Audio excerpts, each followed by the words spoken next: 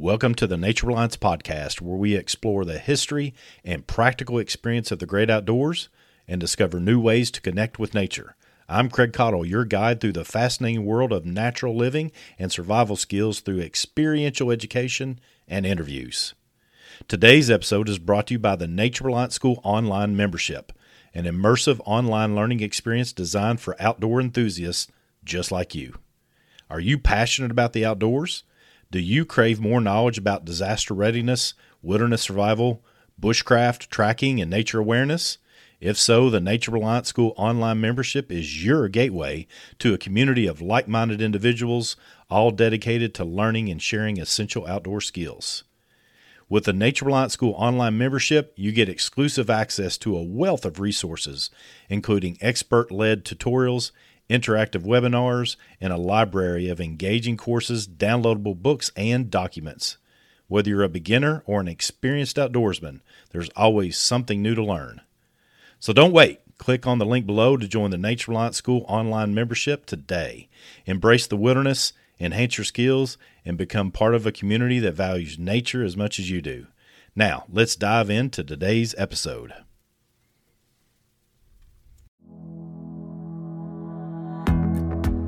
Thank you for joining us for another Nature Reliance Media podcast.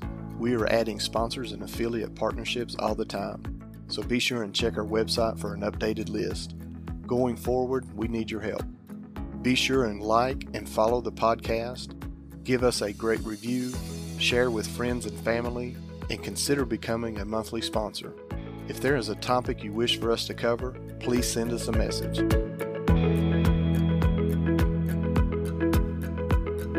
Hey everybody, and welcome to another episode of the Nature Reliance Media Podcast. Today, this is Craig Cottle. I'm going to be your host today. I wanted to dig into one of our forays into history.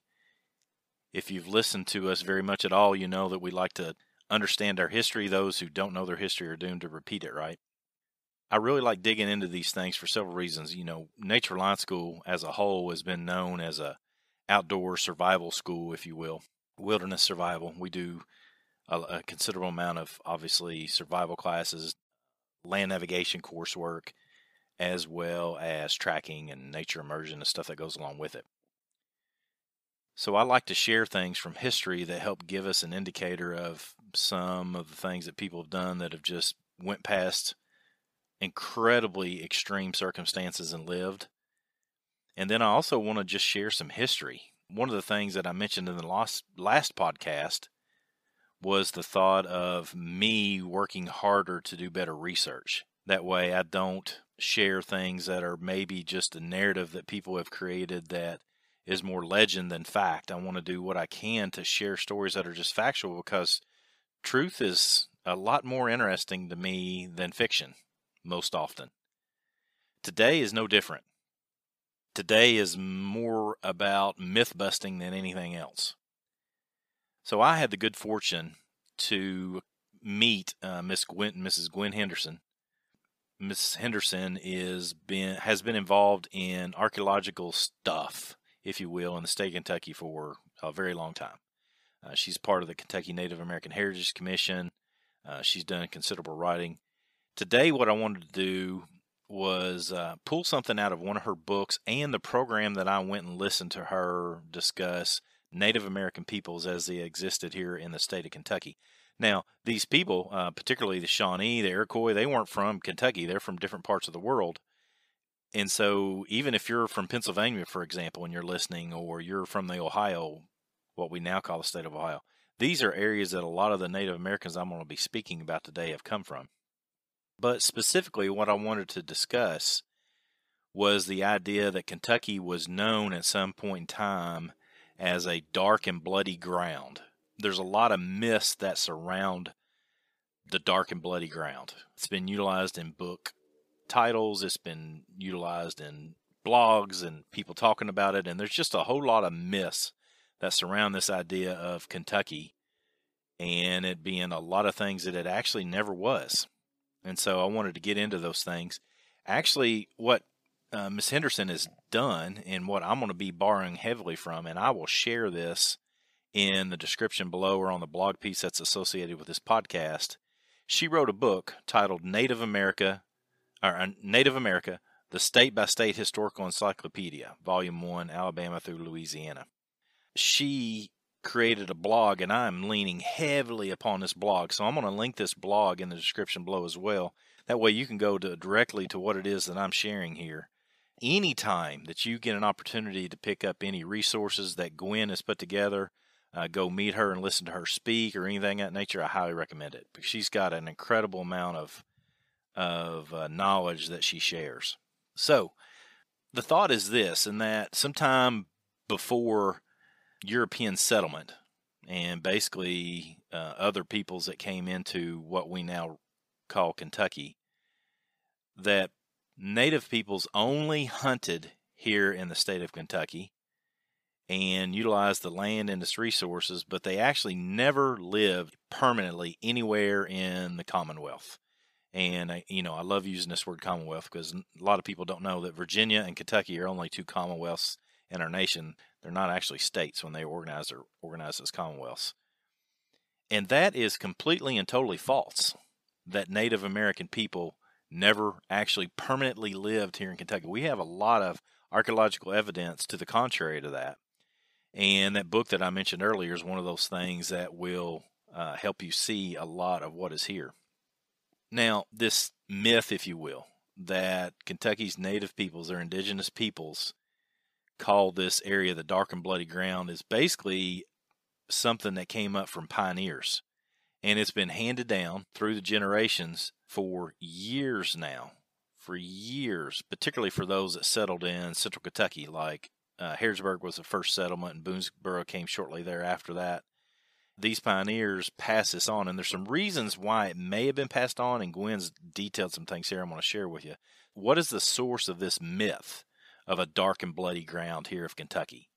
What we know, according to Gwen, is that in 1775, Dragging Canoe, who was a Cherokee leader, during treaty negotiations between the Cherokee Nation and Richard Henderson's Transylvania Company at the Sycamore Shoals.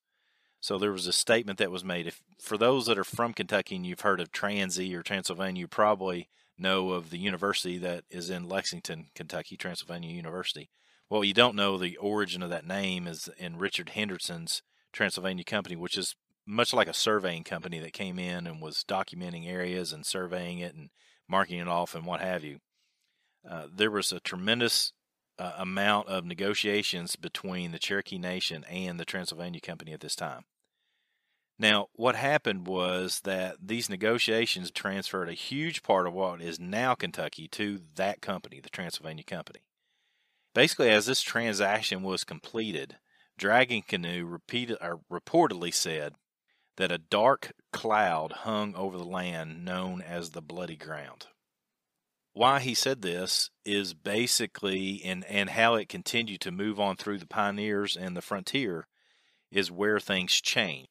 Okay, so in 1775, the region was indeed very contested. I mean, there were a lot of entities that wanted part of or wanted Kentucky for its own. The Cherokee, obviously, along with other native groups, used portions of Kentucky for a lot of different things with permission from the Shawnee, who primarily lived in the Ohio country.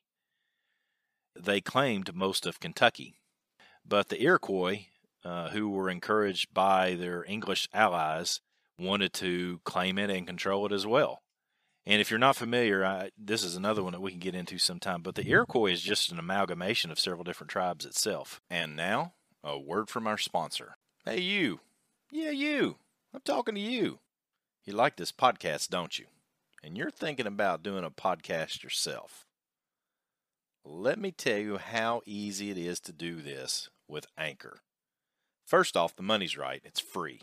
Zero cost.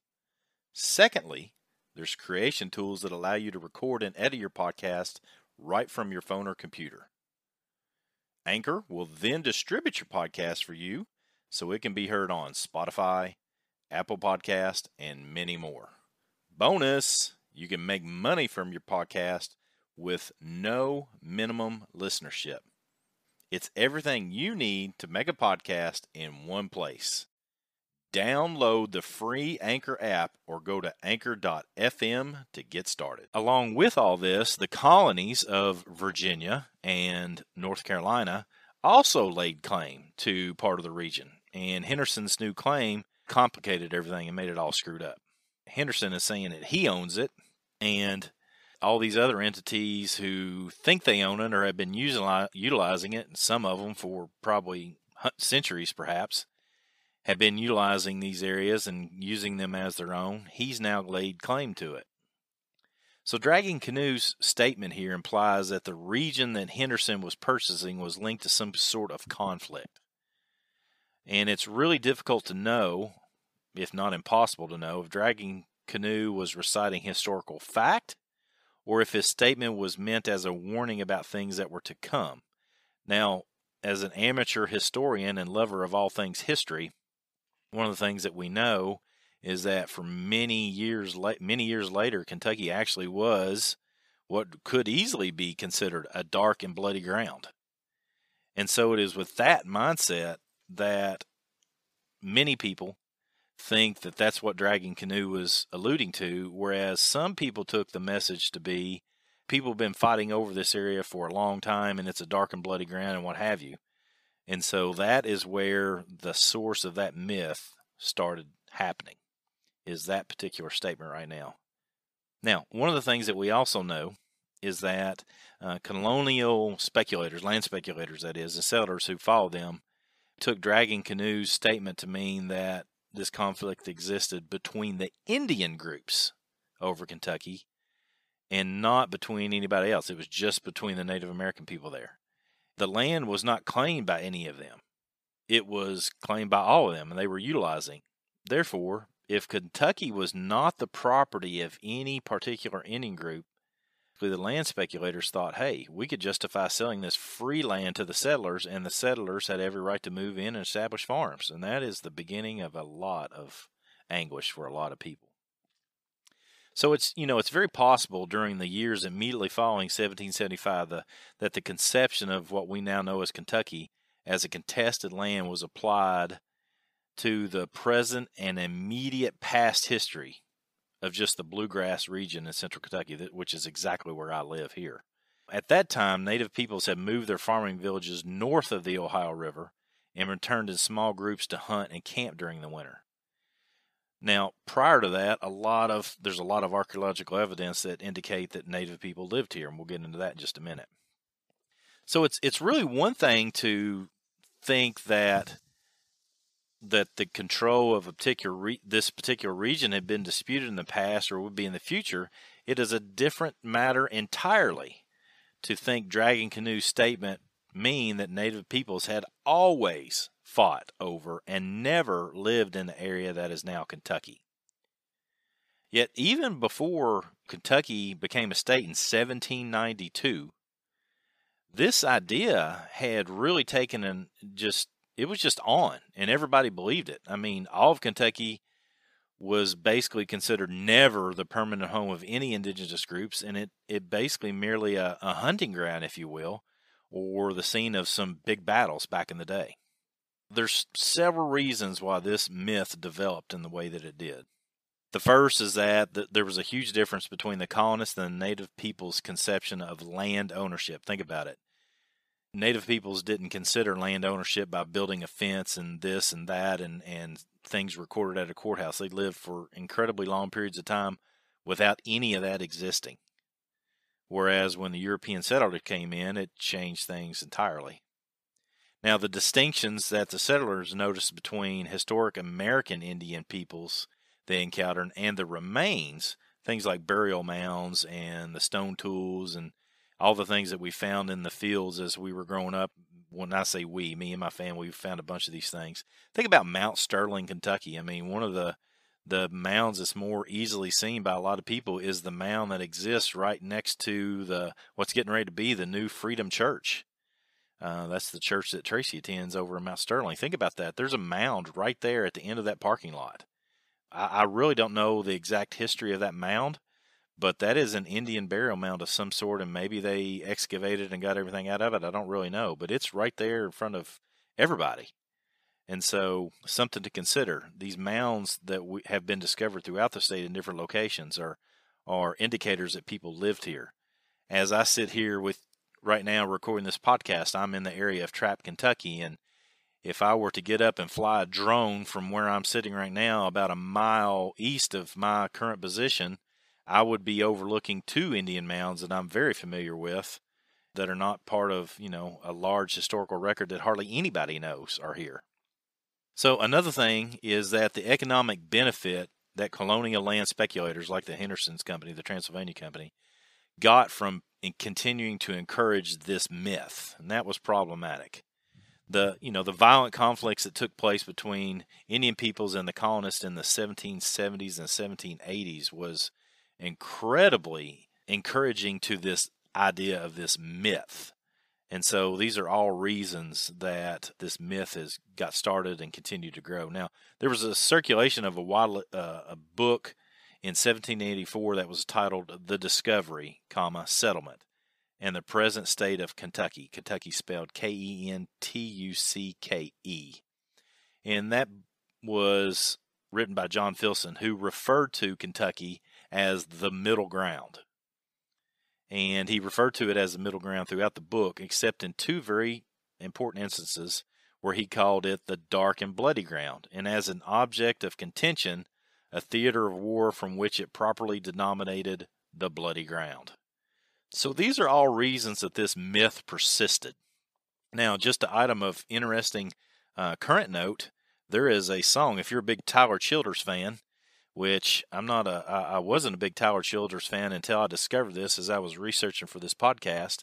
Tyler Childers has a new song out called The Middle Ground, which is actually about Simon Kenton's life.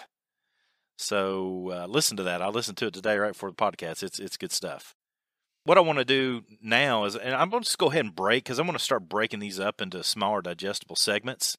And we'll leave you with this today, just looking at how this myth got started, where it came from. And what I want to dig into in the next podcast, and when you return on part 2, is why does this myth persist today, and what other things can we do to help bust this myth? Tune in for part 2, and we're going to myth bust this whole charade that's come about with the dark and bloody ground, and see where it takes us. So thanks for joining me here, as always, with Nature Reliance School. Come on, join in. Let's learn together.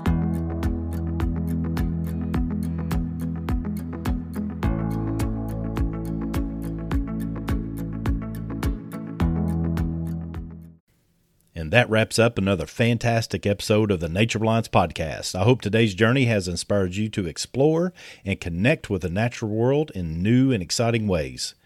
Before I say goodbye, remember to check out the Nature Reliance School online membership. If today's episode sparked your interest in wilderness skills and outdoor adventures, this online community is the perfect place for you to start or continue your journey. You can currently sign up for a year for only $99 and get 2 months for free. Click the link below to discover a world of expert-led courses, engaging content, and a vibrant community eager to share their knowledge and experiences. Whether you're starting your outdoor journey or looking to deepen your existing skills, the Nature Reliance School online membership is here to guide you. Thank you for joining us today. Don't forget to subscribe for more adventures and share this podcast with your fellow nature enthusiasts. Until next time, come on, join in. Let's learn together.